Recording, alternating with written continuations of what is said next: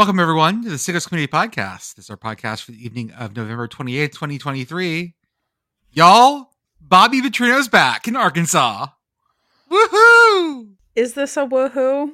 Do we woohoo for this? For someone is. Arkansas fans are sort of torn between, like, this is the last time we were good, and I also remember how that ended. This feels more like a sad kazoo moment for me, personally. I wish I had a kazoo. It's It's more like need a slide whistle. That's what we need. yes, definitely. I don't have the instruments. The funniest thing about this was that I read someone posted on Twitter the rules that University of Arkansas has if you're fired for cause, which Bobby Petrino was, because he paid his lady friend. He got his lady friend a job, I believe, and. Was that what it was? I think his lady friend already had a job, and she was like a grad assistant. Okay. And so the power dynamic there is kind of gross. And then also gross. They got in a motorcycle accident. There was also some money involved too, which I think was the more like fireable offense. I think that he was fired for cause though, and at the University of Arkansas, if you're fired for cause, you have to have the university president sign on to your hiring if you get rehired. So someone had to go to the university president. Sam Pittman probably had to go to the university president and go, "We want Bobby Petrino back in Arkansas." And somehow this isn't even the most morally gross hiring that a team has made this week. Isn't that weird? I'd bet that, I think an offensive coordinator hiring, that might be high profile enough that the university president would have to formally sign off on it anyway. I still can't imagine. Like, we're at a point now, I guess, far enough away removed from the original incident where someone walked into the president's office at Arkansas, any president, I don't know if it's the same president, doesn't matter, and went, "We want Bobby Petrino back in Arkansas." And that sentence is so buck fucking wild to me because of how that ended and the absolute misery that Arkansas football had been in ever since then. Like, it's impressive. Yeah, usually you only get back with someone you had a breakup with that bad on like a sitcom.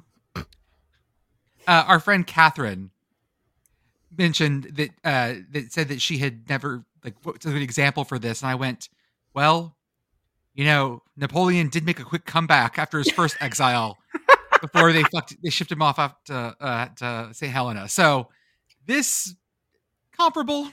Congratulations on your 100 days, Arkansas. Yep, that's longer than he was at UNLV. But yeah, 100 days feels about right before he does something. Folks, I am pleased to inform you that there is a fairly lengthy section of Bobby Petrino's Wikipedia page entitled Motorcycle Incident. Oh yeah, there is. That details the motorcycle incident in sufficient detail for those of us who don't remember all of them. So check that out if you need a recap before this season of Bobby Petrino at Arkansas. It's back. And better than ever. If you ever happen to, if you subscribe to The Athletic, this is not an ad, but David Ubben, I believe that's how you say his name, but he did a deep dive on the Petrino thing. Just a few, like when he came back to like A&M, he did it. And he just re-upped the piece. So that's kind of a little bit of a deep dive there. If you have a subscription to The Athletic, it may be worth your time to read that one too, along with the Wikipedia page.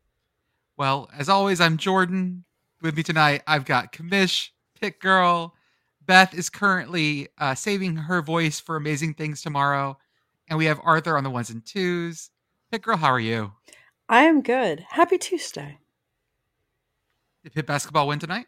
No. They tried really hard, but the shots were not falling. And Ish Leggett did not have a great night, unfortunately. So, unfortunately, they did not hold up their end of the bargain in the ACC SEC challenge. Mish, how are you, sir? I'm good. For Halloween, I had the inflatable Bucky, the Bucky vampire. So I was like, do I need to drive, about an hour away from my house to go get the Christmas Bucky? Yeah, you do. And then, of course, like Jordan's like, yeah, you need to do that. Yep. Well, I decided not. Okay. I went to a Walmart because one of my neighbors said that there was something there that would probably interest you. So I have a 9-foot long alligator inflatable I love it. that looks like it's eating presents in my front yard right now. So I'm very thrilled with the inflatagator. I'm thrilled. We've had neighbors stop and just stare at the inflatable gator already. I love that moment. And it's great because it's 9 foot long. This is not like your little, snowman. Oh no, like I have a little tiny. Yeah, I've got like a Yeah. little 3 foot tall, like tiny, like dinosaur eating presents. No. Yeah, this is it. And so like Amazon had it on sale for like $150. It was ridiculous. But then like the Walmart not too far from us, it had it for like $50, and I was like, sold. It's $10 cheaper than Bucky, and I don't have to drive an hour. Sold. So I purchased that, and my kiddo's thrilled with it. He's happy. So and I'm hyped for it. I'm like, it gives me a little bit of taste of home here in San Antonio. I still have my Halloween Bucky up. Just put a Santa hat on him. No, I have the Santa one next to it. So I have Nightmare two Before Bucky. Christmas Bucky. Exactly right. So you get the reference, and they're flanking my pathway now like lions. It's beautiful, and the joy people have when they walk by. If this was like your castle. Oh yeah, absolutely. The two lions or something. These are two beavers rampart. That would be on my charger. I'm picturing there was a frat house at Pitt that had lions. Shady frat. First thing I learned as a freshman was don't go to the frat house with the lions. There you go. But I'm picturing that, but not shady. That's very wholesome. I got 2 fucking giant beavers that are super happy out there. It makes me very happy. I haven't put out any other Christmas decorations yet, except the beaver. I have more to put out, but That's the perfect. beaver's out there for sure. Oh yeah. My Christmas decorations usually go up on Black Friday, but I was not home on Black Friday, so things will be going up on Saturday. There you go. Hey, I still haven't gotten around to doing any of mine, so you're good. It's still November, so you're still okay. It's an early Thanksgiving. It's fine. I won't have them up till like mid-December. I've been doing this.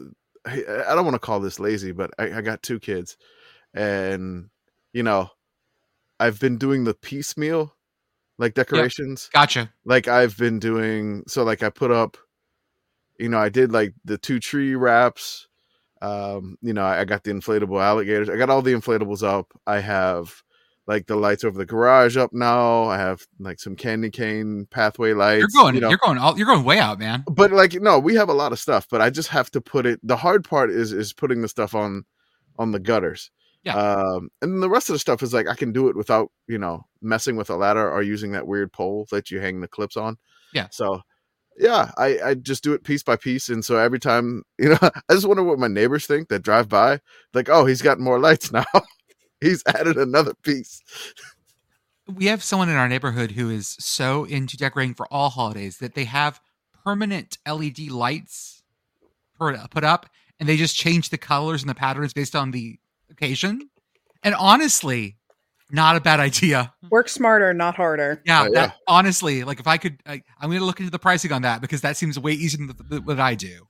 Yeah. Similarly, there is, and I saw an infomercial for these, so they're becoming more popular, but there is a neighbor in obnoxiously Pitt boyfriend's parents' neighborhood who has had one of those things that just projects the twinkles onto your house. Yes, I love those. Before it was a thing that infomercials had everywhere. I think it's cool. I think they're pretty.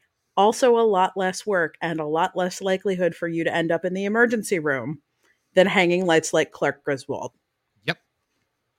Also less of a chance of blowing all your breakers doing it. The other college football news I want to open with is that Delaware is coming to FBS.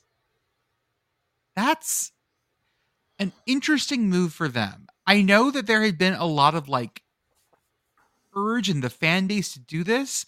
I didn't think they would go to Conference USA, but that sort of feels like the only place they could have gone right now, because there's really not another conference in that area besides like the ACC, which I don't think so. And then who else? The Big Ten? The MAC? Like that, it just seems. Now, interestingly enough, I forget who put up the numbers, but Delaware's athletic department and university like faculty like numbers as a university are going to be one of the biggest in the Pac-12. Jesus Christ, the Conference USA. Mm-hmm. Like their athletic department is very well funded. Oh yeah, their university's endowment is very large. I did not realize that. Delaware is a pretty big school, actually. I had no concept of this. I think this is a thing that people outside the Northeast don't realize, but like lots and lots of kids. I mean, I'm not even from the Philly burbs, and I knew several kids who went to Delaware. Lots of kids from the Philly burbs go to Delaware. It is sort of like how a lot of kids from New Jersey go to West Virginia, except not at all like that. But yes, much larger than you would expect for a school in such a small state. But also, congratulations to Delaware on being Pennsylvania's 4th FBS team.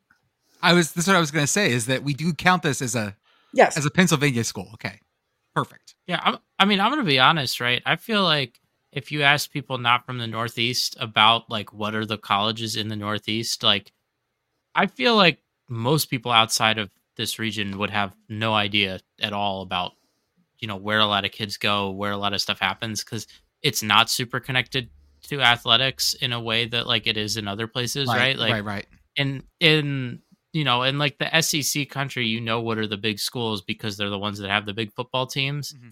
And that's not the case in the Northeast. And, there's probably some interesting historical reasons that we're not going to get to tonight. But it's, I would say that, up here, it's kind of a black box of stuff. I mean, compared to the rest of the country. I would definitely, with my experience and with my friends in the Northeast, if you ask me what public schools kids went to in the Northeast, I would actually have no concept. Like that would just be a giant, like, I don't know to me, because everyone I know up there like went to prep school. So they went to the Ivies or the privates. They went to Johns Hopkins. They went to Tufts. Like those are the ones that I know of.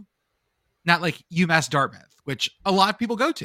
Mm-hmm. It's just not in my sphere of knowledge. Yeah. I mean, there are just a lot more small private schools here than in other parts of the country, but also small state schools.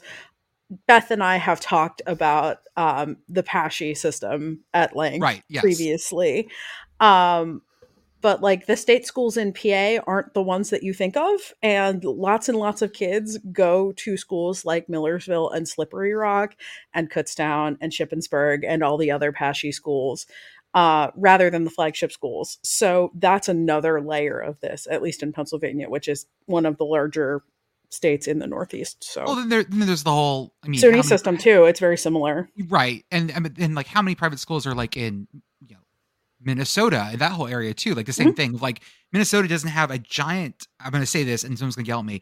Like Minnesota, for example, doesn't have a giant. Like their system isn't huge. Public school system isn't huge, but they have like a bunch of private schools. Whereas Wisconsin has like a bunch of different campuses for University of Wisconsin, stuff like that. Anyways, so I'm excited to see Delaware move up.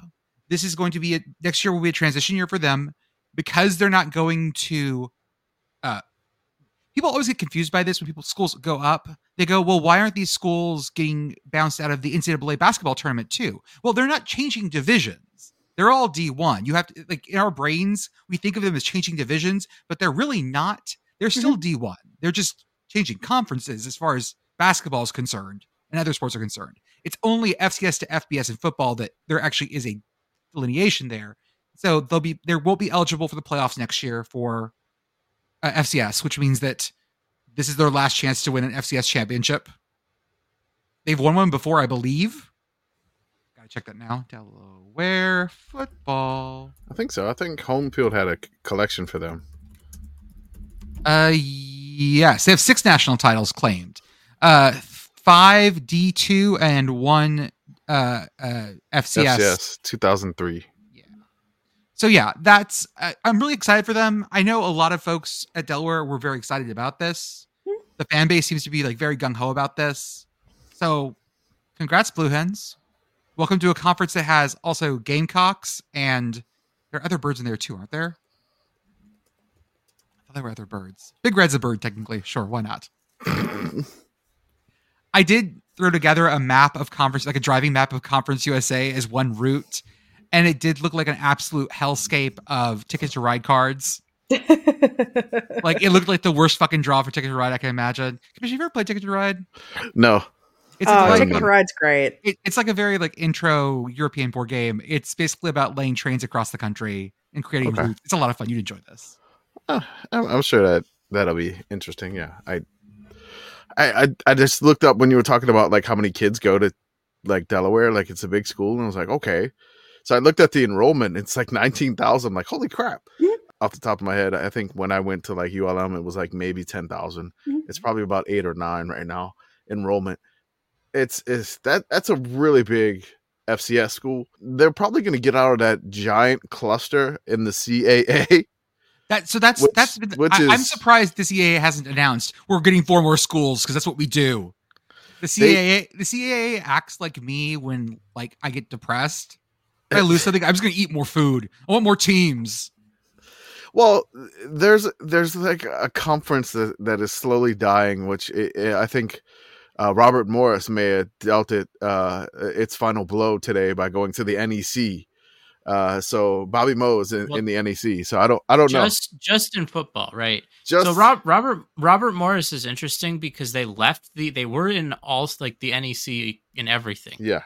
And they left the NEC a couple years ago. Right. Which, their basketball team has gotten better. They made a lot of investments there, and they moved up to a higher profile league for that. I think they're in the Horizon League now for those sports, but the NEC is not doing so great. And in fact, the big thing with Robert Morris moving to the Horizon League was they had to find somewhere for football. And now the NEC is desperate enough that they're letting Robert Morris put their football program back in NEC for football.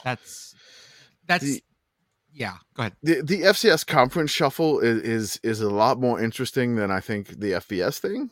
I agree. Because there is some crazy realignment that's happening, and it's just something that, I mean, really, that's Matt Brown extra points wheelhouse right there. Like the crazy like Division II FCS realignments, because you had 2 conferences that were aligned just to try to get an automatic bid for the FCS playoffs. You had the WAC, and I forgot what the other one, but they formed the UAC. But and then then and then you had the Big South Ohio Valley Conference Alliance, which is, I don't know. It doesn't seem stable on the FCS level right now. There are some conferences that are very stable, like the Big Sky, the Missouri Valley Football Conference. There's others that are just, again, there's a lot of shuffling going around.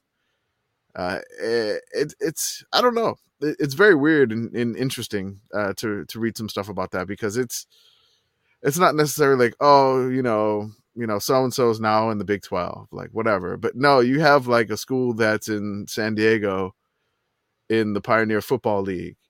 Like, and also remember though that in the CAA, their football conference is separate than their actual conference.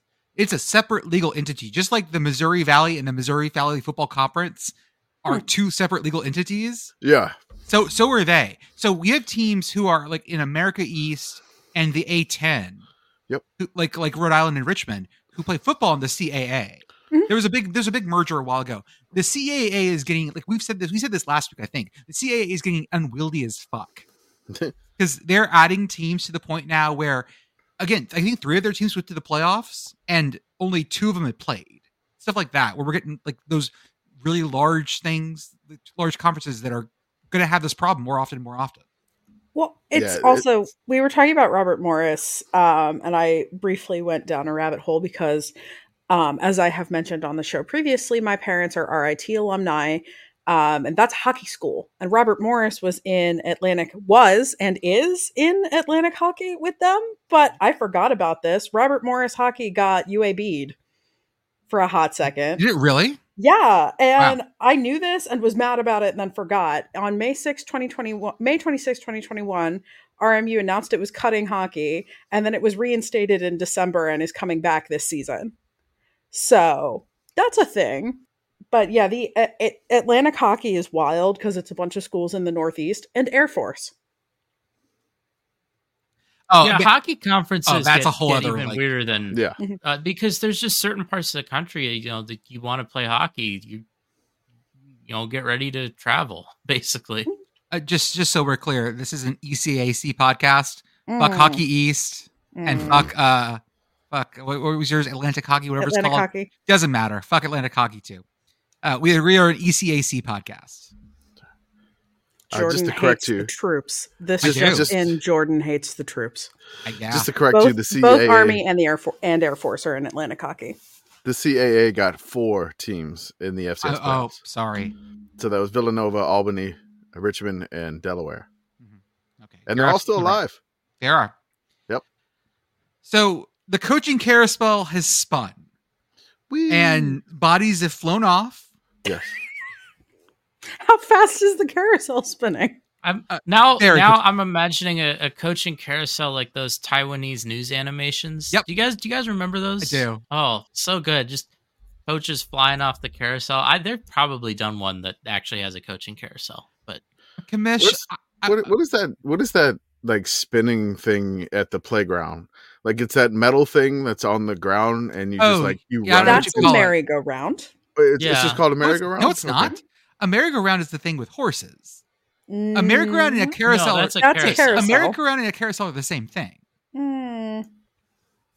Is this a regionalism? Are we doing a regionalism yet again? Okay, so I'm looking at the regionalism. Wikipedia. The Wikipedia calls it a roundabout. No, that's bull. No, you drive on those. A roundabout is a thing you drive around. And then then the picture they used is the file says merry-go-round. Oh, Roundabout, British English, merry-go-round, American English, or carousel, Australian English, is the playground equipment we're talking about. Okay. I don't have a word for this thing. Time for us all to take the New York Times dialect quiz again. Yes, I was just saying, I don't have a word for this. I've always thought merry-go-round was on a playground and like carousel was the thing with the horses that's like mechanical and everything. I actually worked on one of those at Kennywood. And the actual carousel there is called the merry-go-round, like that's the name of the ride.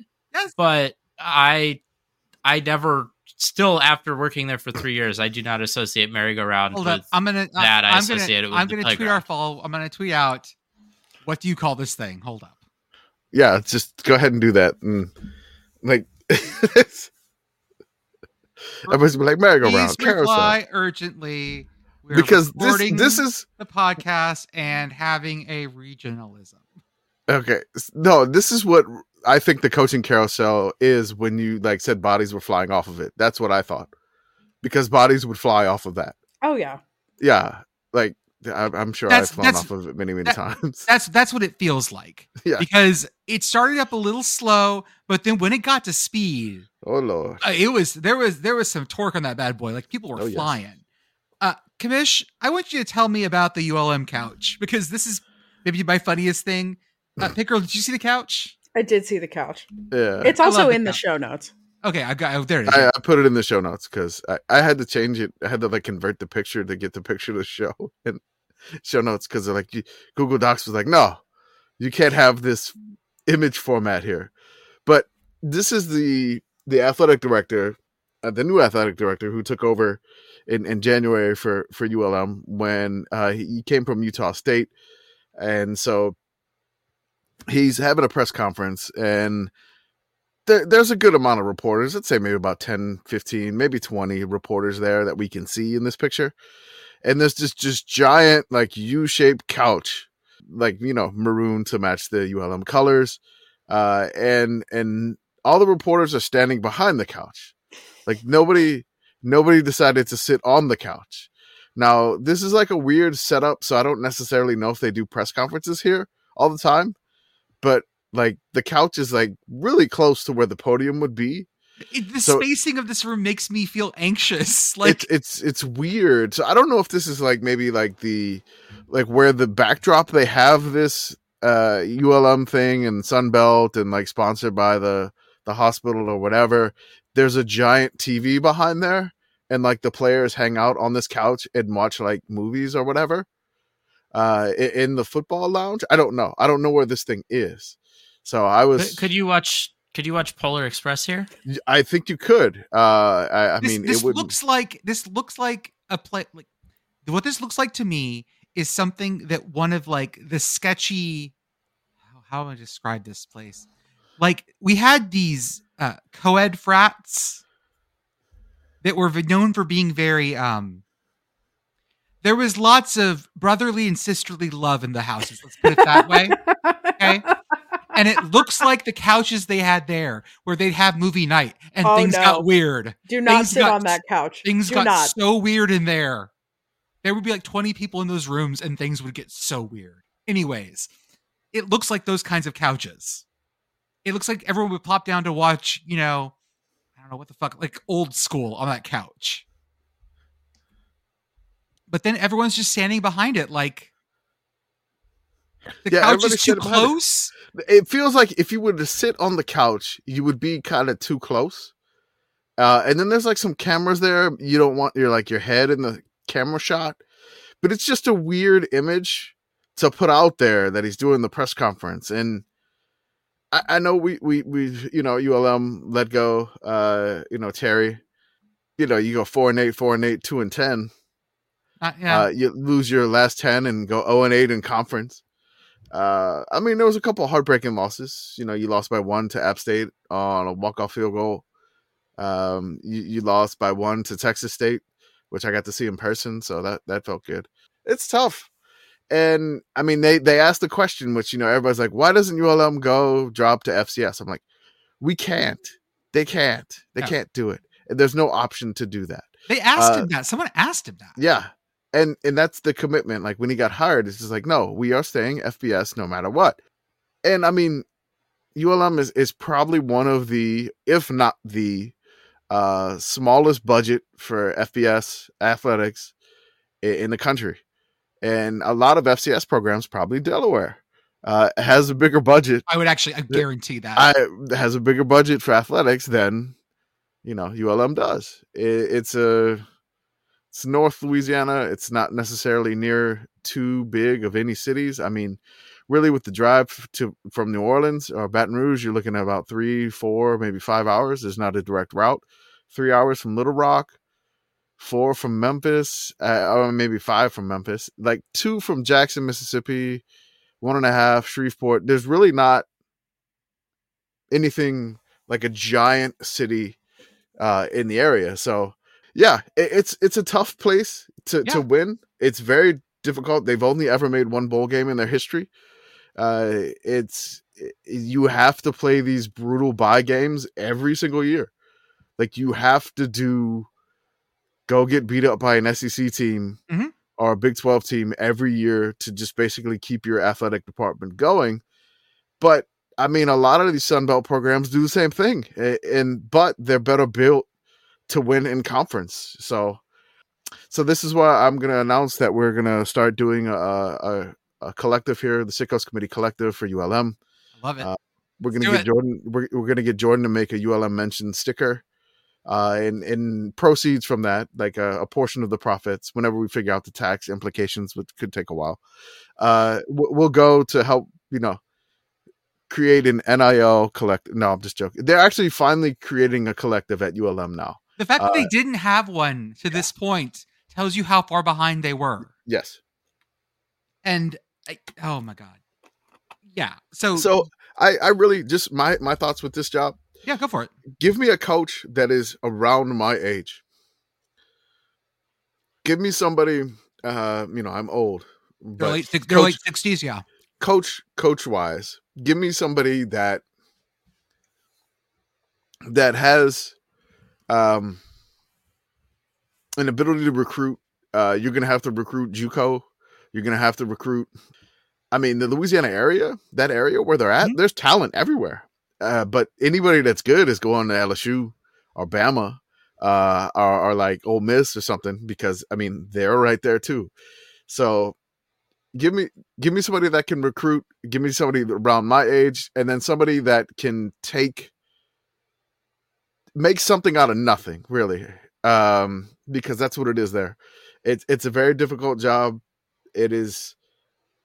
I mean, the thing with New Mexico State, what they've been able to do, yeah, I mean, shows that if you could put some sort of emphasis and get some funding going, which I feel like this new AD is doing, yeah, and not taking any crap, which I know this is really heavy ULM stuff here, but really, I think they can get it in the right direction. I finally feel that the administration realizes it, the AD realizes it, and like 12 out of 14 teams in the Sun Belt are going bowling. Mm. Yeah. And my sister, Southern Miss alumnus, and myself are the only two teams essentially that are not going bowling. So it does put a big emphasis when you see the rest of the conference just getting to 6-6. But here's what the difference is. Yeah. I have faith that Southern Miss will go to a bowl next year. Yeah. I'm pretty convinced that they're on the turnaround. I cannot say the same for ULM. No, I mean, Southern Miss just went to a bowl game last year. Mm-hmm. So, I mean, they have the buy-in, but I feel like I kind of feel it now. I feel the urgency. Okay. I haven't felt it before. Like, even after like the magical 2012 season, it was great, but not anything sustained. So I kind of feel it. I don't know what to expect. I don't know who they will hire. I hope somebody lively. I hope somebody that can do some social media. I hope somebody that could do something that's got a good track record. I mean, really, just give me something fun, ULM. I think more specifically, what, like, me, who's an interested ULM fan, I consider myself that I want you guys to have a fun, relevant team. And so what do I want from that? I would like to find either a young coordinator or a young head coach in FCS or even D2. Just put money on someone new and young, and don't try to get an aging coach to come and try to patch this in. Mm-hmm. Yeah. There's no reason why Sunbelt schools can't be like the SEC equivalent of the MAC, right? In terms of region. It kind of feels like they are now, but it's just like ULM is not there. Yeah. I guess in this analogy that ULM is Kent State. Yeah. That's the exact analogy, except Kent State had Sean Lewis. They won a bowl game. They had the coach. They need to do something like that. They need to find something. By the way, Commish, the answer is that is a merry-go-round. The thing on the park's a merry-go-round. The thing at the amusement park is a carousel. And I am wrong, fucking wrong, completely wrong. What the fuck? False, erroneous, wrong. Yeah. Okay. Well, I will say in your defense that friend of the show, Catherine of The Athletic, and also of the same Jeopardy teen tournament as me, is from Louisiana, and she answered this question the same way that you did. So I think that there is some regionalism going on here. Okay. There's always a regionalism. She called it a carousel also, or? Mm-hmm. Okay. Yeah, I just, like, when I think of carousel, I think of the giant old one in City Park. Gotcha. Like, I didn't know what the call, like, it's I guess it's a merry-go-round, but I mean, it's just, the name slipping from me because I'm old. Not as old as a good coach. Give me a coach that's in his 40s, like low 40s, please. Or maybe in the 30s. Do it, ULM. Yeah. Go. And give me a funky offense. Give me something weird. Mm-hmm. Give me like a gimmick. There's nothing. There's not been anything there. Like, I mean, in 2012, we had... You say you want a gimmick, but then that dude lasted at Presbyterian for 1 year. Not the no punt before they ran his ass out. You know what? Give him another chance. Give me like an identity offensively. Give me something that's a little Never bit punting unique. Is an identity. Okay, fine. Do it. Fine, I don't care. Never punt. At this point, it couldn't go worse. You know what? It can't be worse. It can't go worse.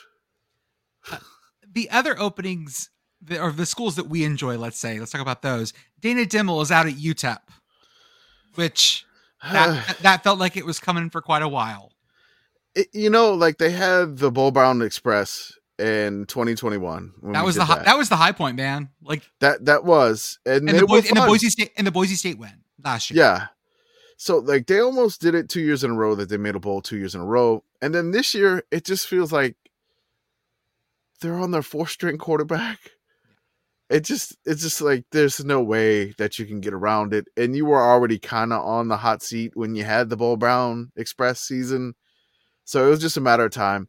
And then your neighbor, New Mexico, fires Danny what's his name? New Mexico fires Danny Gonzalez. Yes. No, I'm talking about your neighbor's 10-3. Oh, I was in your face. No, that's what fucked both of those schools up. Yes, I think Danny Gonzalez and Danny Dimble survive if New Mexico State is still bad. But maybe New Mexico State going 10-3 or 10-2 right now. Maybe 10-3. Maybe 11 win New Mexico. Maybe 12 win New Mexico State. Like yes. That's well. To be fair, New Mexico State got to play Auburn. So yeah, cupcake. Yeah, not everyone can score schedule cupcakes like that. It's true. Also, in this whole range of schools that are fascinating to us, they fired Rick Stockstill. Like, dude, I didn't think this would happen. I didn't know that was allowed. I didn't know either. He's been there for 18 years. It's like Kirk. Like it's legitimately like Kirk Ferentz getting fired. Like what? Yeah, I'm. Yeah, he had the kind of contract where you got an extra year for going 7 wins. Yeah, 7 wins. He adds another year, and so they paid $5 million to get rid of him. That's a lot of money. I didn't know that. That's right. You just spit out your water. I know. So I had that again. I didn't really put too much in the show notes, but I'm glad. That's so good. Really, $5 million to get rid of him. That is so much money for a school like Mitsu. I mean, look, LSU funded. Yellow shots are you going to sell? No. LSU winning the College World Series funded the Jello shot buyout from Rick Stockstill. LSU purchasing 68,000 Jello shots helped Middle Tennessee because that's who invented the Jello shot machine. That's what we were saying. We don't know for sure. Someone in Murfreesboro is a booster for the Blue Raiders. Use that money, the Jello shots, to help pay Rick Stockstill's buyout. That Jello shot buyout money. You want to talk about an opening that I feel like? Okay, do you remember who the first firing was of the COVID season? Or maybe the first big one, the one that made me think like, oh, we're actually going to count this season versus my original idea was just like, oh, whatever happens there, it happens. Who the fuck cares? Do you remember? Wasn't it Will Muschamp in South Carolina? It was Will Muschamp in South Carolina. And then a whole bunch of people got like crazy bonuses or firings based off this weird ass season. I mean, remember, Michigan won 2 games that season out of 5 or whatever. They were our Sickos national champion for 2020. Right. We did not have a Twitter account at that time, but internally in the Discord, if you join, it's in there somewhere in the history. And like friendly reminder that Penn State started that season 0-5. Yes, that's true. Like people pretend like that season actually counted. And one of the things they did was, I mean, bless 9-win Indiana, but like they gave Tom Allen an extension. Mm-hmm. They extended his ass based on a weird season. And not just like a normal, like we're going to add a year because recruits, like they gave him like a fat extension. Yes. And now it's coming to roost. That's funny. I realized, South Carolina fired their coach in the 2020 year, and so did ULM. So we're back here again. Back here again, baby. Well, I mean, to be fair to Indiana, they gave that extension after the COVID season, but the year before Indiana had won 8 games. So it wasn't really like, at least it didn't seem at the time like it was, a pure flash in the pan, right? It was 2 years. Line go up. 2019, 2020. That's a trend. And I mean, if you look at, actually, Tom, I'm looking at the Indiana football school history. Yeah. And don't do that. Yeah, so Tom Allen, he came in, he went 5-7, 5-7, then 8-5, and then he went 6-2 in the COVID year, right? Yeah. And he hasn't even gotten back. Indiana hasn't even gotten back to 5 wins since then. They were preseason number 17 in the AP poll in 2021, and they went 2-10. Who? It hasn't been that bad since then. They went 4-8 and then 3-9 this year. Mhm. But it's a weird place to be, because if you're Indiana and you can maybe get a coach that makes your team good, like that's rare. I mean, like, you look, his 8 wins. If you go back before that, right? Like, how far back do you have to go to get to? I don't even remember when we did. Won 8, I don't remember the season we did for best season of all time for Indiana. It was way back. 1945, something like that. Yeah, you had to go back to, and World War Who's II. your autumn? World War II. Don't let anyone tell you this. Like, people will argue for these teams. World War II and World War I teams are basically like COVID year teams. You have to take those with a giant grain of salt, because schools with teams were like making shit up at that point. I mean, I would imagine that something called a world war would be disruptive to college football. I'm looking at the Indiana school history now. The previous time they won 8 games, they went 8-4 in 1993. So, like, I get when you feel like you've caught a coach that can win 8 games at Indiana, like, yeah, lock him up. The problem is that he just didn't keep winning after those 2 years. And, some players may have transferred out, one in particular. Let's say, who was there those couple of years that went so well? So look, 2019, the offensive coordinator for Indiana was Kalen DeBoer, who is the head coach of Washington. Yep, there you go. The defensive coordinator is Kane Womack. He was there in 2019 and 2020. Now the head coach of South Alabama. Mm-hmm. So this for the folks that don't know, because they came to college football after this, that was also where Michael Penix Jr. came from. Yes. Although he's from Tampa originally. Who knew? Yeah. So in 2020, 2021, so you're out. DeBoer's gone. Womack's gone. Now you have a defensive coordinator who is now the co-defensive coordinator at UNC, an offensive coordinator who is now a tight end coach for the Washington Huskies. And you go 2-10, right? Yeah. Then your your co-offensive coordinator in 2022, you have Walt Bell, the former UMass coach. Yeah. And then you have an offensive coordinator by the name of Adam Henry. He is now a wide receivers coach of the Bills. So this feels like what happened to on a smaller scale, what happened to Will Healy at Charlotte. Yeah, basically, you're right.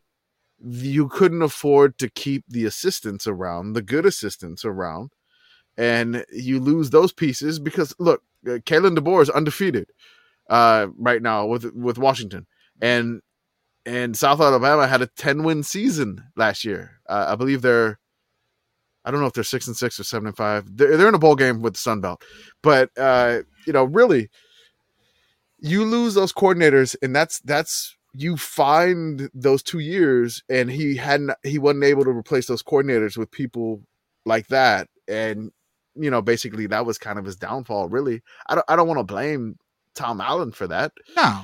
But like your coordinators, your awesome coordinators go to amazing jobs, and do well there. And well. I think DeBoer went to somewhere before Washington. Right? He went to Fresno, right? Yeah. Yeah, I mean, I think we all know that Indiana does not invest in football in the way that other Big Ten schools do. It does seem, based off of what I have seen on Twitter today, that may be changing, and that they are going to be putting together like $3 million a year in NIL money. So to go along with whoever they hire to replace Tom Allen. So, that's something. I'm interested to see, because we've talked before about the whole realignment thing. There are these legacy programs that just get to live in the Big Ten forever because they've been there for 100 years. And Like Indiana can just sit there and go like, oh, we're Indiana. Like Vanderbilt still gets to be in the SEC and collect the paycheck. For now, I don't That's see that sticking forever. Right there. For now. We'll see how that goes. Other interesting head coach openings. Boise State fired their coach. Duke lost Mike Elko to Texas A&M.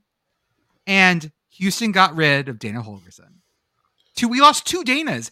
There are not many men named Dana left in this country. And 2 of them are coaching college football. No, they're not anymore. Were coaching college football. Yes, they're going to find another job. I'm joking. Dana Dillon will either retire or do whatever, and Dana Holgorsen is going to find another job because he's got to support his blackjack habit. Yeah, I feel like I made the joke about Dana being from Iowa. Yeah. And people are like, this is just a joke. I was like, Dana Dimmel. And they're like, and the people in the mentions, no, it's not a joke. He's from Iowa. Like, yeah, Dana, there is also an offensive coordinator opening in Pittsburgh, and the casino is right there. That would be a lot of fun. And Narduzzi would hate him too. Dana, they stopped letting you park at the casino for Pitt games, though. It's true. You couldn't tailgate. Not if you're the offensive coordinator. Not if you're the offensive coordinator. Dana, you come to ULM. Come to ULM, Dana. Enjoy that. Vicksburg is about an hour drive away. There's like 4 riverboats right on the Mississippi, and Dana just not Dana Dimmel, Dana Holgorsen. Both Danas, bring them both. Come on, come on down the fun row. The idea of the meanest thing someone said is Houston should have just kept Major Applewhite because they were paying him less for the same results. That is the most damning thing I've heard. Like that is just, oh God. Yeah, that was bad. But the jobs that did get locked down, we've had Michigan State hired Oregon's Jonathan Smith. Mississippi State hired Oklahoma's OC Jeff Lebby. Northwestern locked down David Braun.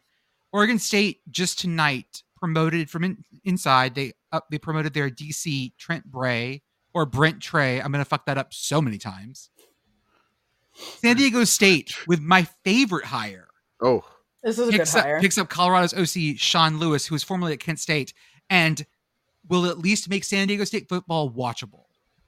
I have talked to San Diego State fans, and they have basically said what I feel, but that program needs to be scoring 60 points a game. It doesn't matter if they lose by 10.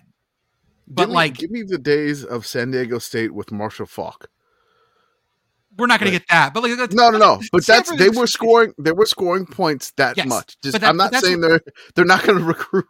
But that's what I want, right? Like you have this beautiful new stadium. You have a beautiful new stadium. It's San Diego.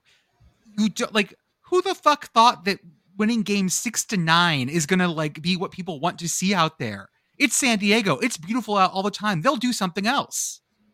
You got to make it watchable, guys. Syracuse picks up Georgia's defensive coordinator Fran Brown, which is also a very good hire. And then, of course, Texas A&M grabs Mike Elko out of Duke. After I meant to make a joke with the last podcast, and I forgot to at the very end. But this was after. Was Mark Stoops he was approached with it? He'd already been saying goodbye at Kentucky, apparently, and everyone just flipped their shit because Mark Stoops was not good enough for A&M. Okay. Which is a bad opinion. To be clear, that is a very, and I don't mean to sound like the way that this is going to sound, but that is maybe the most casual college football fan opinion you can have. That is you don't know ball. That's epitome of you don't know ball. That is, Kentucky's bad, so he must be bad. No. Kentucky is historically awful. They're just bad right now. Yeah, they are mid now, and making Kentucky mid to good is really impressive, actually. Especially for as long as Kentucky has been mid to good under Mark Stoops' watch. I feel like Mark Stoops is Mike Elko, but with a longer track record. Yes. The other thing, though, is that Mike Elko has ties to Texas A&M, and so he's going to go over better with the boosters. I know that's such a funny thing to want in a coach. Be like, oh, he knows his way around campus. Like he's not going to get lost going to make copies. I mean, he's already Mac Elko's already there singing the songs, and there was pictures of him dancing with everyone, and yeehaw. Look, and then everybody makes fun of the swaying thing. I'm like, just let A&M. Everyone has their own weird shit, y'all. That's part of the fun. Man. Yes, that's part of the fun. A&M has their traditions and their idiosyncrasies. They have all that stuff. That is a feature, not a bug. Yes, and it may look weird to you on the outside, but that is A&M, and that's what they like. And we had a man or a woman in a duck costume being lowered into a stadium. Yes. That's just as weird, y'all. Yes, it's all weird and beautiful. Enjoy the great. miasma of bizarreness. Yes.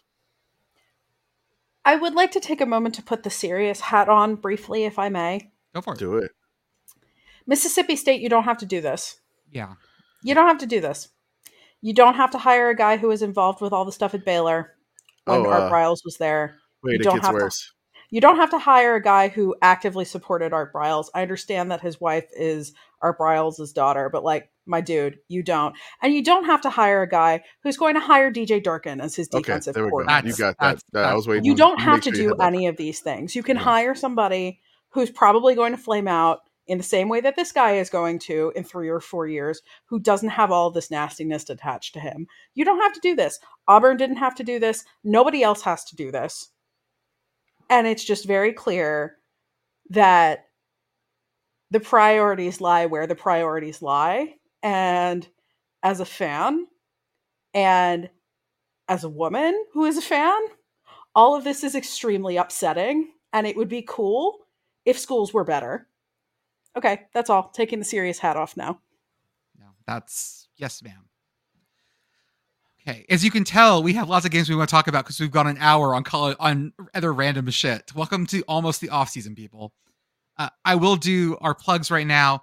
It is time for our championship poll. Our poll is open until December 3rd. Sunday, yeah. Which is Sunday. So it's kind of like the Heisman ballot that we got it going on here. Because, it was open on Monday, but you could submit your ballot on Monday, or do you want to wait till after championship Sunday?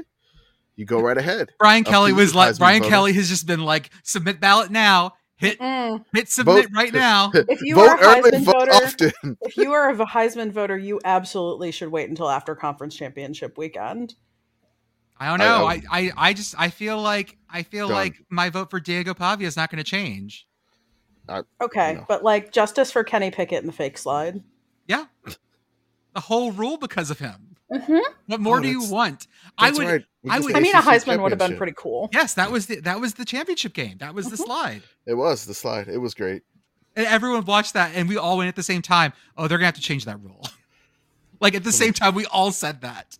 Somebody's gonna get killed, but it's like, yeah, let's change it. It was too cool. It'll forever live in infamy. It was so cool. What's the thing? It would only work once. Mm-hmm. But it really did work. So yes, do the poll, fill it out. You get 10 picks. And when this is all over, what we'll do is we'll post the results. And then, like always, we do a fundraiser for a food bank in whatever city the school is in or area, whatever it is. We've done this for Nebraska. We've done this for Iowa. And we'll do it for whoever wins this year. I'm not going to put my thumb on the scale. I've already voted. I know what my vote is. I still have not voted. I'm kind of waiting till after championships. No, I'm just joking. I reserve the right to create burner accounts and just vote however I want. Yeah, so we basically do like the food drive, which is great. And if you do vote, and then whenever you do the donations for the food drive, I have some special swag that is not on our store. And if you make a certain dollar donation, which I'll get to it depending on who wins, because it's going to be themed based on whoever the champion is, I will, post that and send you some exclusive swag from us just for your donation. So we appreciate that. As always, subscribe to our Discord or Patreon. For $5 a month, you get access to our Discord, and you also get access to our special podcast, Commish's Corner, amongst other things. We also have a beveling tutorial in there. Yeah. And so if you want to learn how to bevel your own things, and someone asked me for another tutorial on how to do some basic stuff in R. So I am more than happy to post R tutorials in there too for you nerds. Yeah. We also, You could still participate in the weekly rankings if you're interested in the Sickos college basketball side of things. Oh yes. So you're welcome to do that. And also we will like give watches, warnings, and advisories for the bowl games too. We also have our merch store, sickoscommittee.org. Check out our merch there. I'm gonna have to get with you, Jordan, because I want some things for like stocking stuffers or like gag gifts. Got it. And some crazy designs for that. I want to throw that out there. We're gonna do another sale. I'm gonna probably try to time it with like make it like arrive right before the Christmas holiday. So I will definitely try to time something like that. And I made a Sickos puzzle, which is it's a 500 piece puzzle, and it's just like the logo over and over again. 16 logos. It's the most Sickos puzzle to complete, I think. Shout out to Message Board Geniuses podcast. They've been having a great time this week because they've been trying to go through all the message board insanity. We have a YouTube channel. Subscribe to it. Just hit play on the podcast on there and walk away just so we get some watch hours because that'll help us monetize in the future. Check out our Substack as well. We have our synopsis as well as going to have other things that I've already started brainstorming about that I want to write now that I have some time in the spring. And lastly, as always, our partnership with Home Field Apparel is one of our favorites. We have great soft collegiate apparel that's licensed for almost any school you can think of. But so like I took them up on their offer, like the Black Friday thing, and used my code. And I bought my wife like she's been looking at this Tulane like ringer one with like the green and like it's greeny fishing, and she wanted one of the Angry Wave hats. It just showed up like 2 days after Tulane beat UTSA, so it kind of felt like a little bit of some spite shipping. I like it. Like she was like, "Is this for me?" She's like, "Oh," she's all excited, and I was like, and then she remembered that Tulane beat UTSA. I was like, "Oh God, I'm in trouble." But she loved it. It's great merchandise. So I'm still alive. As always, use offer code yes, ha ha ha yes. That's 3 ha's for 15% off your first order. And even though we don't have our Sicko shirt showdowns anymore, we're talking with Home Field right now to maybe get some things added for basketball season as well. So keep your eye on we may have another showdown or two. For the bowls, bowl matchups. Yep. So we'll get that worked out for you guys because bowl bonanza. Y'all have liked that and been buying, and so we're happy to pull them together and give them to y'all. Okay, ladies and gentlemen, we got games. Only 2 nights of games this week. We got Friday and Saturday. First off, Friday at 6 p.m. on CBS Sports Network, we have our Conference USA Championship game. We have New Mexico State at Liberty. I think we know where the heart lies in this one.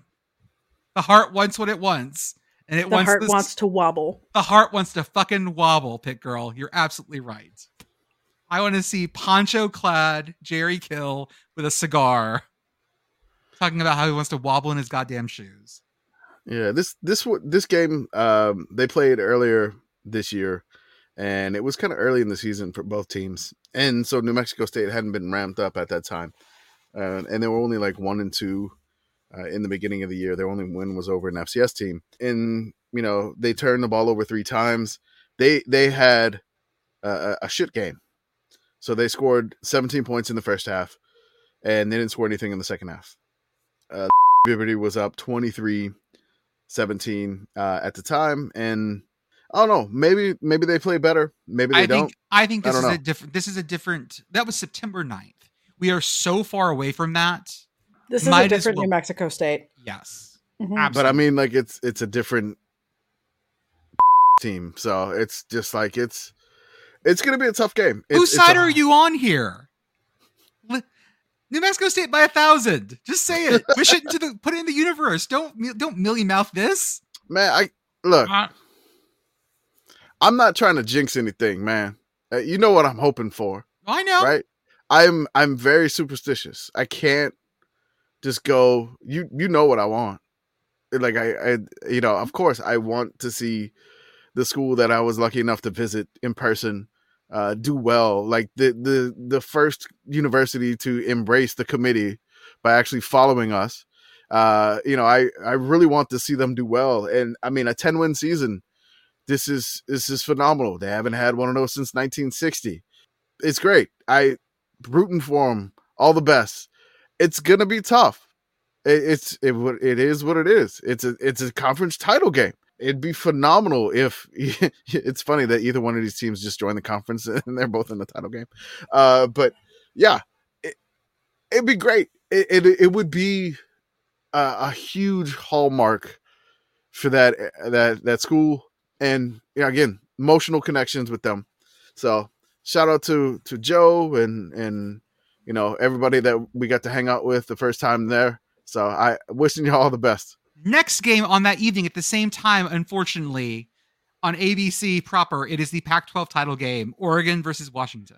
We get an hour of gap. There's an hour gap. There's an hour gap between the start of one and the start of the other, yes. And there'll be a lot more commercials on the other one. Mm-hmm. Oh, I mean, this is a perfect duo box, don't get me wrong. Yeah. Just that I feel like, I mean, right now they're ranked 4 and 5, I think. I haven't looked at the list rankings, but they're very high. This is like a top 5 Pac-12 showdown.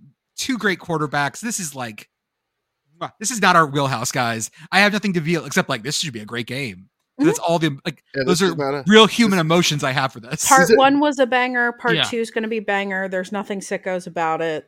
Yeah. No. Watch the game. Yep. No, for sure. I will be rushing home from the NCAA volleyball tournament to get this game on. Let's go. And I did not watch the first time these teams played because I was at a Pitt game, and Oregon, they weren't able to pull out the win, so I'm going to make sure I watch this time, and hopefully those Ducks can get it done. This is in Vegas, correct? It's in Vegas. It's in the Big Roomba. Okay, it's the Big Roomba. Yeah. I guess that's better than having it in not exactly San Francisco. Yes. Oh, way better. Way better. Way better than Levi's Slippery Field Stadium. Yes. It's still funny to me though that this game is played on a Friday night, right? I think this is a 5:00 local start. Yeah, it is. 5:00 on Friday local start. Vegas is specific, so yeah. Okay.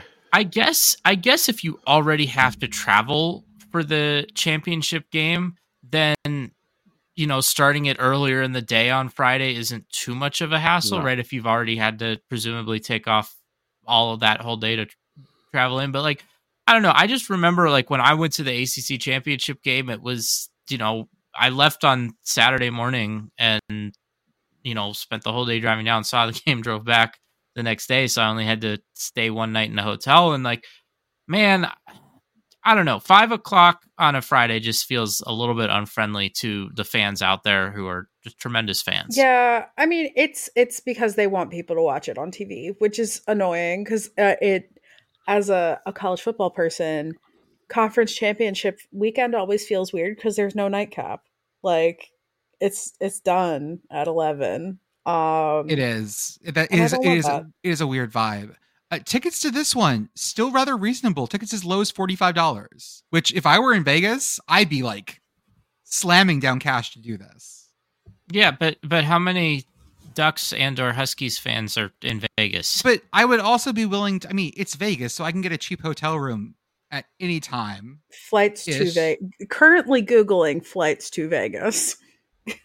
Be careful. Also, I'm going to see what I can do before Friday. Holy crap. Round trips from Baltimore starting at $160. Yeah, it's not in January. Oh no, not January.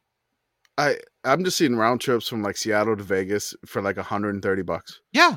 I mean, Southwest flights to Vegas cost absolutely nothing. Hold up. Now, okay. It's the time of the podcast where we Google airline flights. Let's Google flights. The committee Googles things. Is it Portland where they fly out of? They're not flying out of Eugene, right? Yeah, sure. I don't know. Oh, they could. Eugene has an airport, and they have some flights. The one thing, guys, I remember when I drove through Lubbock, it was Lubbock International, a regional airport, and it was right next to the campus. So I was like, oh my God. And then I was like, yeah, I'm in the middle of nowhere. We need an airport out here. Yeah, well, I mean, although the thing is, though, that Eugene has an airport, they have some flights, but a lot of Oregon fans aren't actually in Eugene. It's a sizable city, but it's not that big. So yeah, Portland would probably make more sense. I see 150. And then if it's a title game, And you essentially, you kind of think there is a playoff berth on the line here, the winner of this one, you think? Yeah, no, I mean, I it'd think be worth a trip. Yeah. the committee has basically said that yes, that's going to be that is. No, I don't trust anything they say until I see the rankings. Okay. I don't trust them. Anyways, watch this game. It'll be. I just want to make a plea to everyone right now. Like, don't worry about the committee right now. Don't worry about the playoffs. Yeah. No. Don't do that to yourself, because at the end of the day, they're going to do what they're going to do, and there's nothing you can do about it. But if we look back at what they've done, and we have almost a decade of evidence and history now, like, they've never done anything crazy. Like, for all of the times we hear like, oh, they're going to try to get this team in for ratings, like, they've never done that. So I would not worry about it at all. On Saturday, we have our big lineup of games. The first two at the same time are at AT&T Stadium in Arlington, Texas. Oklahoma State versus Texas, not versus Texas. And then this is in Jerry World, right? Yes, it is. And then at the same time, one of the games that we're excited for is at Ford Field. Yeah. Miami of Ohio at Toledo. We're going to have two people there. This is, yes, we have people. That's we're going to have media at the game. We have media credentials for this, and we were approved in like less than 5 minutes. This is like, yeah. So Toledo and Miami, Ohio have played earlier this year. Yep. Toledo won that matchup. Close. It was a very, very close matchup. This is, in all likelihood, this is going to be a great game because did Toledo win that in a shit game? I don't remember that. I think they did. Hold on. Oh no, I full screened my web browser. How do I? Oh God, escape. They did. Oh, they did. Okay. Toledo won it via shit variety. Perfect. They scored 21 in the first half, up 21-3. Miami, Ohio made it 21-17, but just could not get over the hump. So this one to me is like 11 o'clock. Should be a very tight game the whole way. Toledo is. I mean, like, they've really come along this year. They've been good. But like they've looked good this year in almost every game. So is Miami, Ohio. I'm really excited for this. Plus, Miami, Ohio has our favorite punter, Alec Bevelheimer. The Bevelheimer. And then they also got a kicker up for the Lou Groza Award, who is perfect on the year. Only had one extra point block, but has made 23 for 23 field goals. That's really impressive. Yeah. And up for the finalist for the Lou Groza Award. Oh, yeah. And then, I mean, Toledo's got Finn, the quarterback. Yeah. Exciting. They're good. Toledo is just straight. They're a great, great team. And Miami, Ohio, a great team also. If you listen to us, we don't need to sell you on this game. Our love for these two guys. This is we love some action here. This is our alley here. And again, it's going to be one game at the same time. Just pop them on the dueling boxes here. And then just enjoy them both, really. The early afternoon slot is the crowded one because we have 3 games kicking off within an hour of each other. The 2 p.m. game, I'm on East. This is Central. 2 p.m. Central in Vegas is Boise State and UNLV. UNLV gets to host this thing, so it's the second game at Allegiant Stadium in the weekend. That's weird. So they're gonna have to. Are we gonna get one of those montages where they change their turf? Ooh. Yeah. And I assume the Raiders are at home on Sunday because that would just be really weird. If they, let me see. Big Heinz Field energy if they are. Honestly, they could be, because that would be one of the reasons why the Pac-12 plays on Friday. It is their bye week. It's their bye week. Oh, they got a bye week. Okay. Thank goodness. So this is one where Boise State feels like they're on the upswing, and UNLV has looked shakier as like the last week or two. So I still think that UNLV has the juice here, but Boise State winning the conference and firing their coach in the same year does have a beautiful bit of poetry to it. It does. It really does. Boise's favored. This is really close to a coin flip analytic wise. UNLV has no.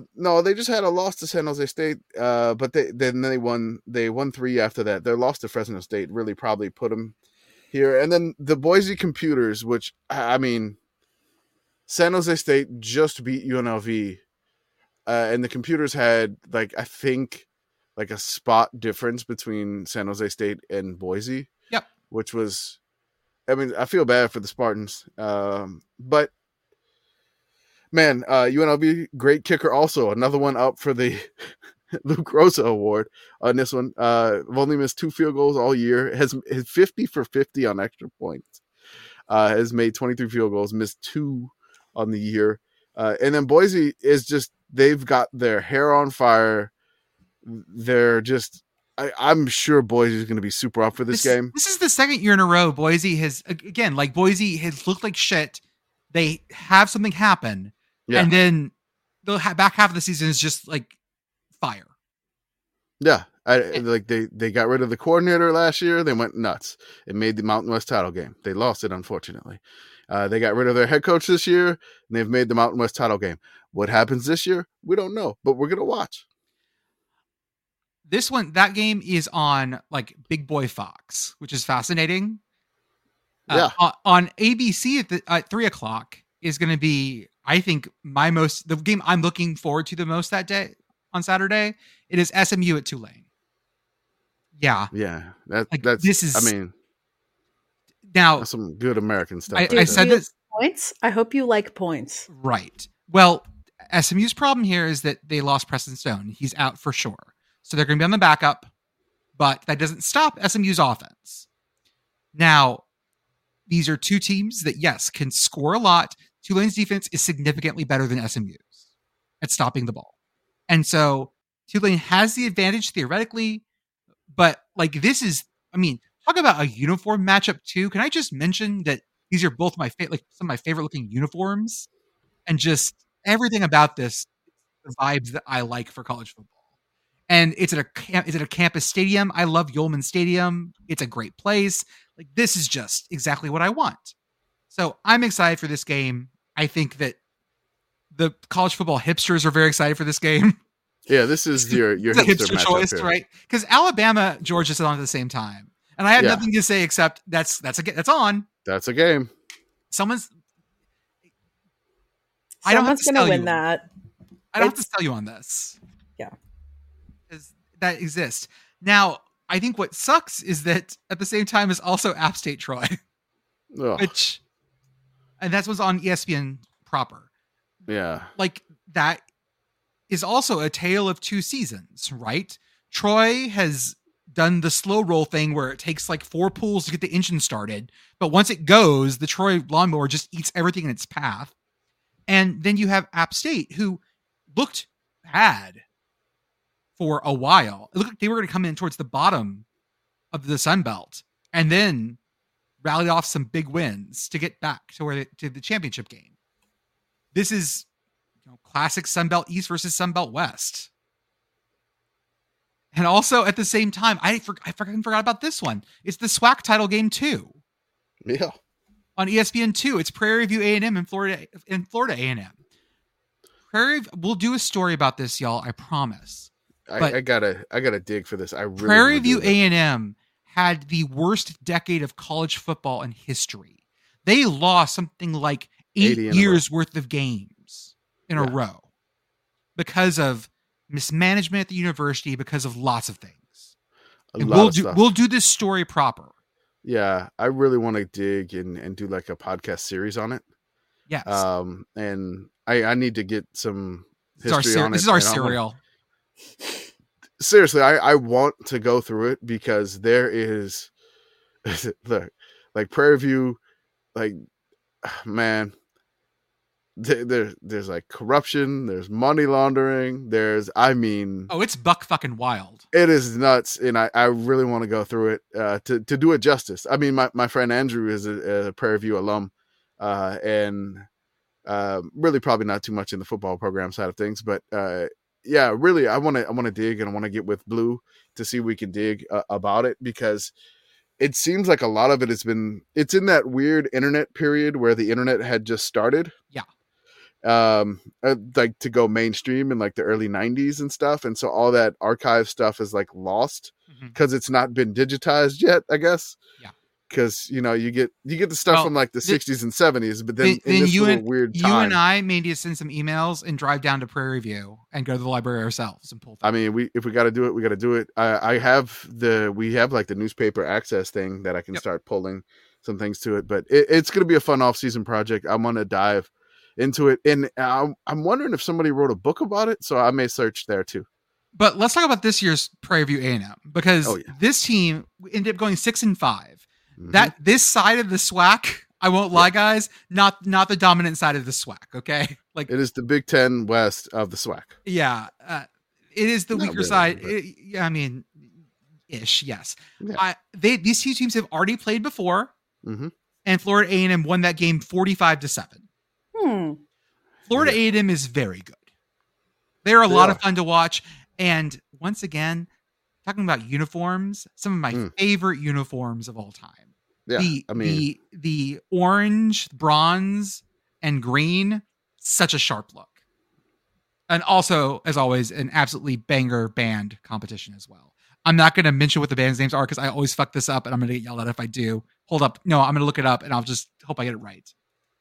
The Florida A&M band is the Marching 100. Yeah. And the Prairie View A&M band is the Marching Storm. Yes, there we go. So this is in Tallahassee, which I really love when I've visited Tallahassee a couple times. If you look at the city, it's just basically, here's Florida State University across the street. Here's Florida A&M. Essentially, right. Next I mean, it's like LSU and Southern. They're pretty close too. Like, yeah, but I'm talking about this is like they're neighbors, like right across the street, essentially. So it's those are 5 games within an hour of each other, guys. If I'm really honest, leave Alabama, Georgia to other people. Like, put that like the timeline is going to tell us what's going on in that game. Mm-hmm. That's the thing, right? Is that for me, I can read the timeline and I know it's going to happen in Alabama and Georgia. Yep. But I'll put App State and Troy. This is also a potentially spicy take, but I think I have not watched any Georgia football this season to speak of. I think there's a decent chance that Alabama, Georgia ends up not being interesting. Yeah. Not weird, not in a fun way. It's a little bit like functional good football, but I also don't watch the NFL, so. Well, yeah. I mean, the NFL has not been that great lately, so we maybe need to watch the NFL. Yeah. Hey, Bears fans, sorry about your existence. Hey, if you like Iowa, I have a nice Steelers to offer you. Although Kenny threw for like 300 yards last Sunday. Yeah, because Matt Canada went away. I mean, I'm kind of hoping that I have to pay attention to Alabama, Georgia, because like if I am really invested in that game, that means that Oregon won the night before. So yeah. Then I'm suddenly like, oh, I gotta watch this. Oh no. So and that goes for all of the power conference championships. And then for dinner, you get Florida State and Louisville and Iowa and Michigan. Be careful about duo boxing these, because you may get whiplash. That's a lot. That's a lot on TV at once, y'all. I don't know. I think I may just watch Iowa, Michigan. You're not going to watch? I mean, are we saying that Florida State Louisville is going to be really high scoring? No. I literally have no idea, because I don't know what Florida State is going to look like against Louisville without their quarterback. I think they'll score more than Iowa, Michigan will. Yes. I mean, that's. Do we know what the over/under for Iowa, Michigan is? I think it was like 30 something. Yeah. Okay, with Michigan, that makes sense. But the spread the spread's like 22. Yeah, they're assuming that Michigan's going to score like 2/3 of those. Okay, goals. hold on. Michigan is favored. Like, this is ESPN right now. I don't know who does this line. Oh, it's ESPN Bet, because they have a new thing. But yes, the over under is 35.5, and Michigan is favored by 23.5. So you do the math on that. Yeah, I think that's too many points. 30-3. Yeah. 30-7 is over. 31-3 is under. 21-3 is under. No, I look, Kirk Ferentz, like, he had a quote, and I'm trying to see if I can find it, but he says, like, hey, he wants to make this weird. I mean, if we win this one, it may make things kind of weird for everything, and that'd be kind of funny. And I was like, Kirk, if you are listening to this podcast, which I believe you do now at this point, because I mean, if you mention us in a press conference again, not again, but I mean, if you ever mention us, we are the committee national champions. I feel like, me getting that notepad, I don't know if that's just you thought was that you thought was going to be a fucking like horse head or something. I was scared. I was like, oh God. And then I was like, because I joined like the Football Writers Association of America. Mm-hmm. And so they were the first team to send like swag to all the writers, and which is very nice. Iowa nice. So I was like, wow, this is fantastic. So yeah, I don't know. The funny thing to me here is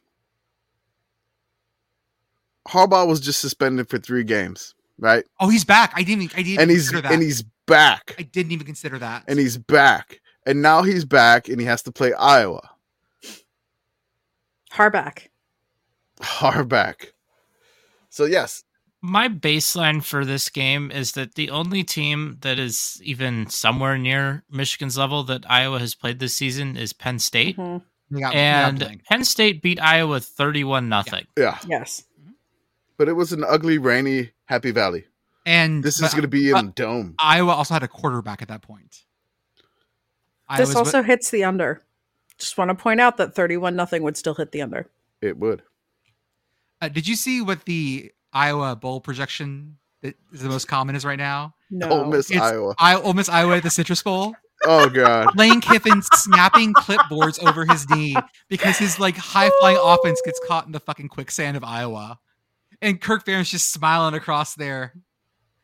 Throw your headset, Lane. Oh, no, he's going to destroy so much shit. Essentially, what happened in the Egg Bowl will happen again. Oh, yeah. Yeah. Kirk Ferentz on an ATV. It's about adversity. Do they have to do the bowl game without Brian, or is he fired effective after the bowl game? Do we know? No, he's bowl game. He's done. He's staying with them through the bowl game. Okay, he gets to stay through the bowl game. And the swag and everything. Okay, good. Sorry. Let's put Brian Ferentz on the ATV. Yeah, that's why I asked. That's right. This is a life lesson.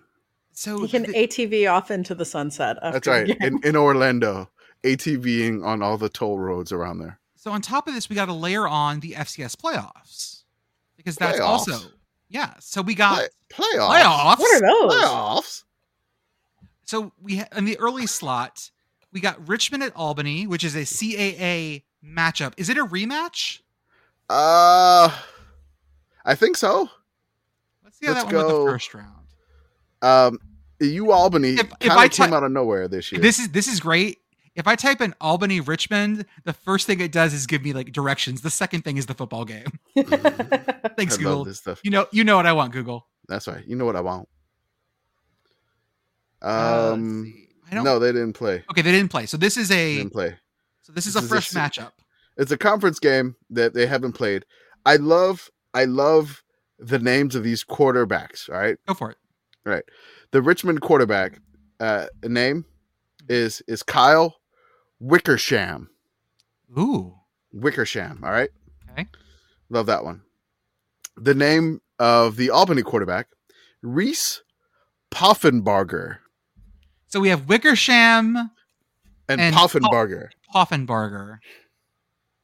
What a name matchup. This sounds like an ambulance chasing law firm. I was going to say Wickersham and Poffenbarger sounds like a hipster farm to table restaurant that makes you drink out of like jam jars.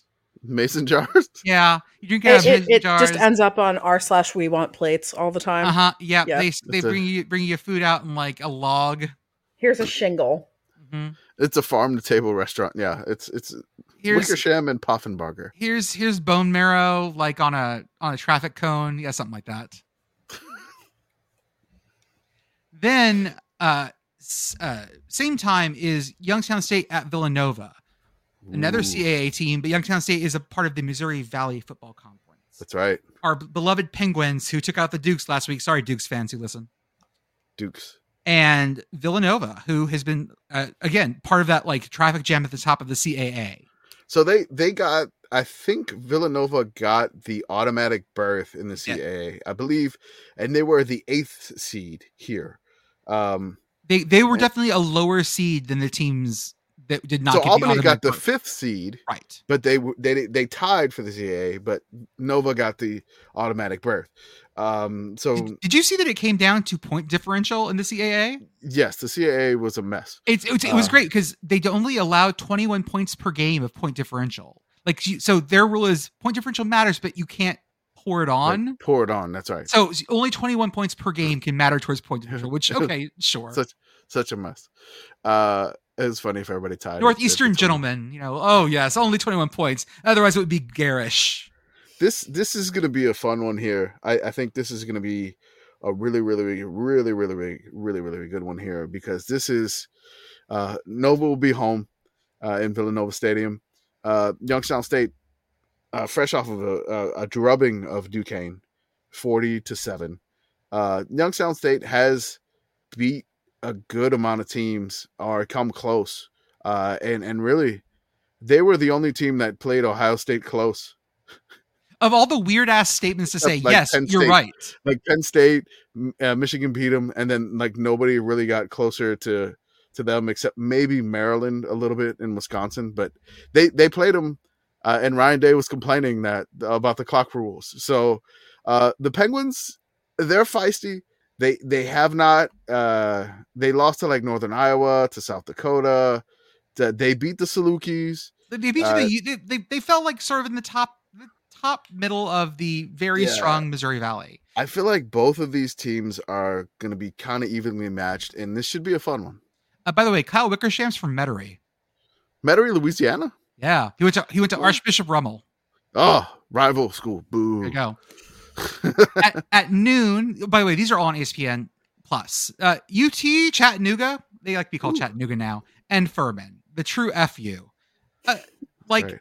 As FU much all the time. As much as FCS has sort of become this very northeastern / Mountain West / West Coast thing, this is still like a Southern Classic game for these two teams.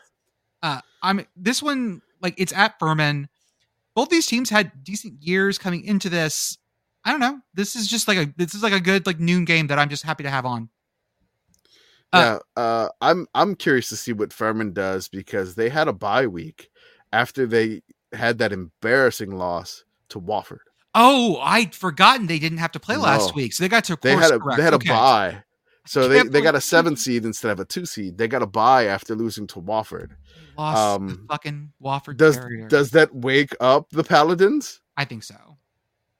And then they take care of business against Chattanooga? I don't know. And then after that, guys, it's just banger. I mean, they're all bangers, but like banger. Sacramento State at South Dakota State at 1 p.m. Great. No. Sacramento State at South Dakota. That's gonna right. fuck this up plenty. Like, they're at the Yotes. Yeah, gonna be a great game. This is the classic Big Sky Missouri Valley Conference. Like, what more do you want? And then this feels like the Big Sky versus Missouri Valley Football Conference to me feels like Big Ten SEC. Yes. FCS level. Mm-hmm. It feels like that. And the Big Sky is trying to break through to break the Missouri Valley Football Conference like stranglehold on the title basically for like the past decade plus. James Madison snuck in there and Sam Houston snuck in there.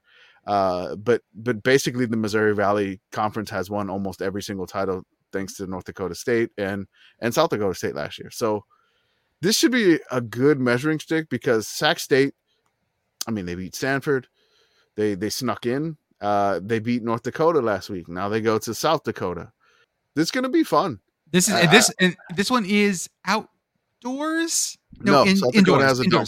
That's right. I think South this Dakota is State's the only one that doesn't have a dome. That's right. Who has the Dakota Dome is North Dakota, I think, right? I believe so. Okay. South Dakota. Maybe this one. I don't know my domes well enough, which is surprising because I should know that. I do want to say it is the Dakota Dome. Okay. I had it right. All right, perfect. I do want to say, hey Mercer, I'm glad you won your first playoff game. We're real proud of y'all. They're going to go to South Dakota State this week. Sorry. You want to see a body? Let me say it one more time. Have Mercer. Yeah. Oh, this is Have you guys seen the South Dakota State mascot? It's Jackrabbit. Okay, Yes. but have you seen the costume mascot? Yes. Yeah. He's got the backward hat, like he's like super hip and cool. Yes, yes. This is just the last thing you're gonna see before things go badly. Mercer is just that dude right there. He's coming for you. What's the name? Oh, I don't know. Mascot. Is it like I Jack like or how something? he's a rabbit, right? And so he should canonically have very large, like thumpy feet, and he's just wearing sneakers. Just like normal person size sneakers. He is Jack the Jackrabbit. Jack the Jackrabbit. It makes sense. That's you can do better than that. Jack the Jack. Okay, anyways. Also going on, welcome Mercer. The game that's probably the biggest in terms of names is North Dakota State at Montana State. Again, Missouri Valley Conference versus Big Sky. This is North Dakota State, who has been faltering a bit this year, but has gotten better as they've gone forward.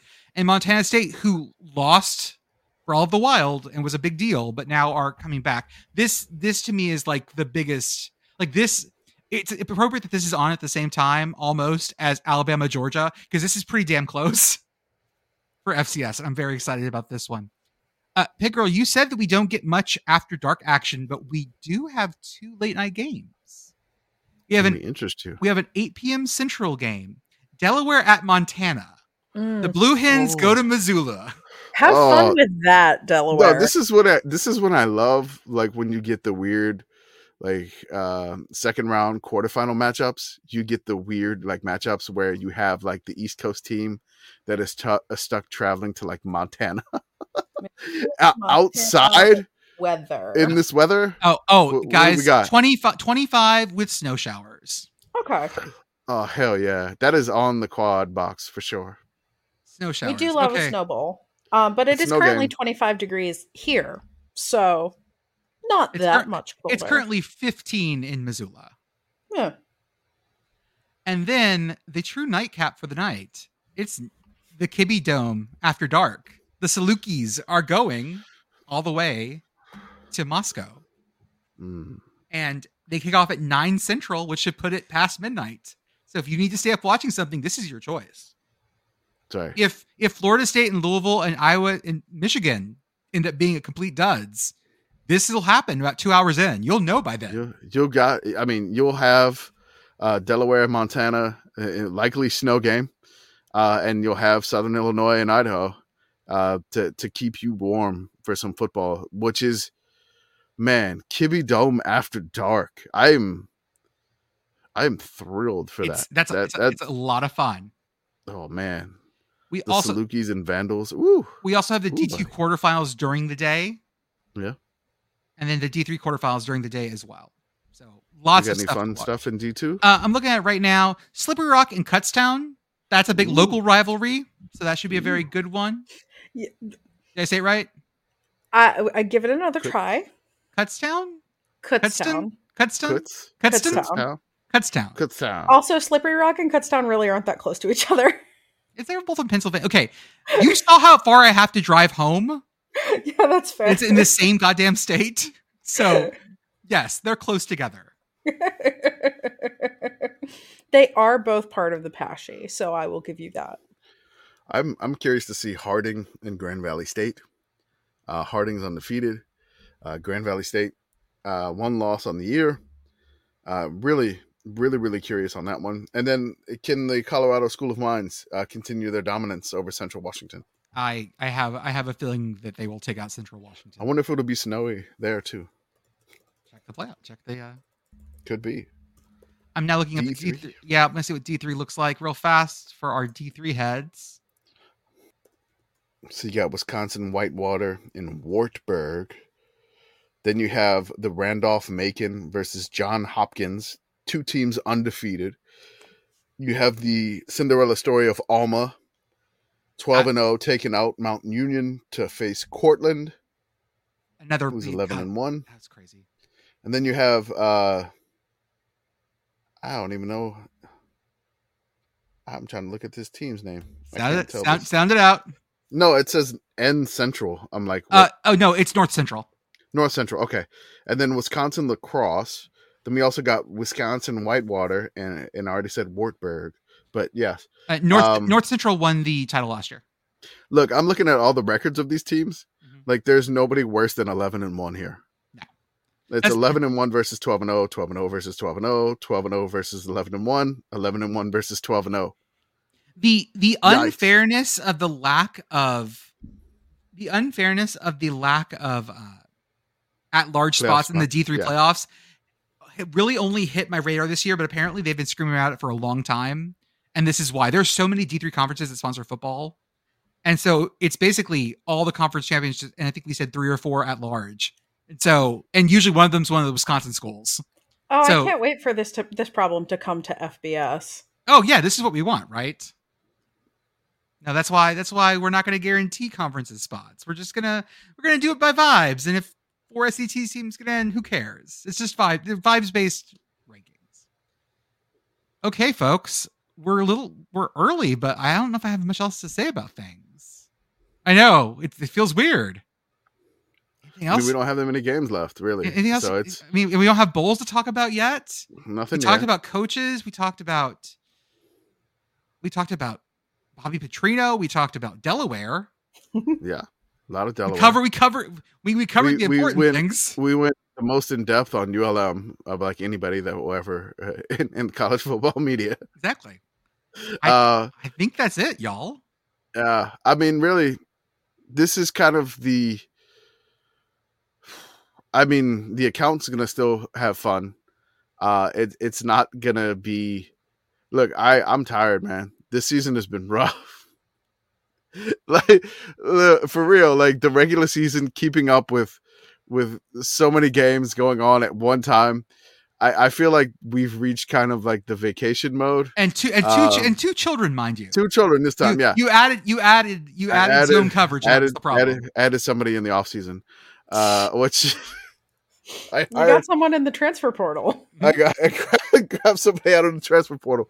So this season was a little bit rougher for me personally. I'm gonna call that area on a woman the transfer portal from now on.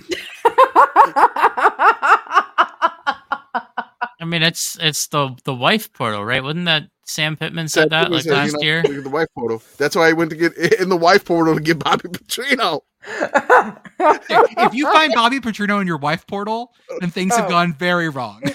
Yep. Nope. Hey, how you doing? I wonder if Bobby Petrino is doing the quantum leap thing where he has to like retrace all of his former jobs. Like next, he's gonna go back to Louisville and then back to the Falcons. Back to the Falcons, baby. Just come on, man. I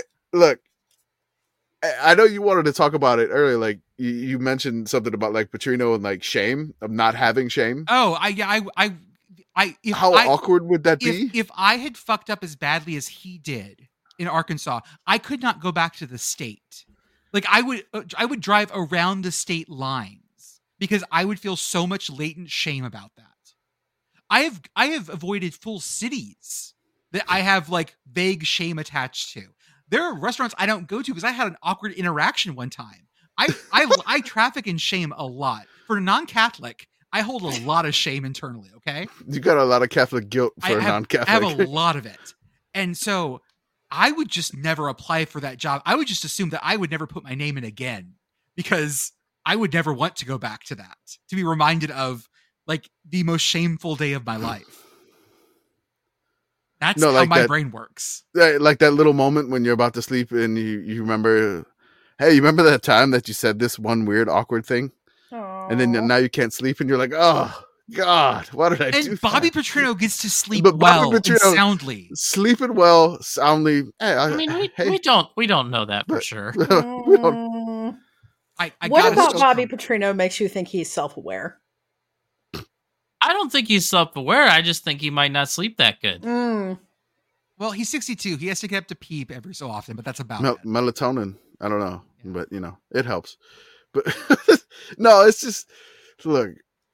Like I hadn't been back to like Monroe in like almost 20 years or whatever, And it's just like I don't know, like going back to that city would be crazy to just show campus, whatever. Like nothing like bad happened there, but it's like I hadn't been back in so long and hadn't really stayed in touch with anybody there. It's just like I just show up, it'd be weird. And so like it's like a decade since this occurred, over a decade, and he's back. It's a weird psychological thing that I don't know. I mean, you're a football coach. You're just like, whatever. We just had an interception. We got the ball back. Let's go. Just like you have to have goldfish brain to do football. You have to have a memory of a quarterback. I really do think you got to have goldfish brain to do this properly, because if you hold on to things very long, but that's fine. Like, I'm not meant to do this very clearly. I feel shame. I have memory, and I get that that's not useful in certain situations. I get that. The other thing the other weird thing I wanted to pull up was that, do you know what the Harlan Hill Trophy is, guys? Yeah. The D2 or D3 Heisman, right? I saw this on Twitter.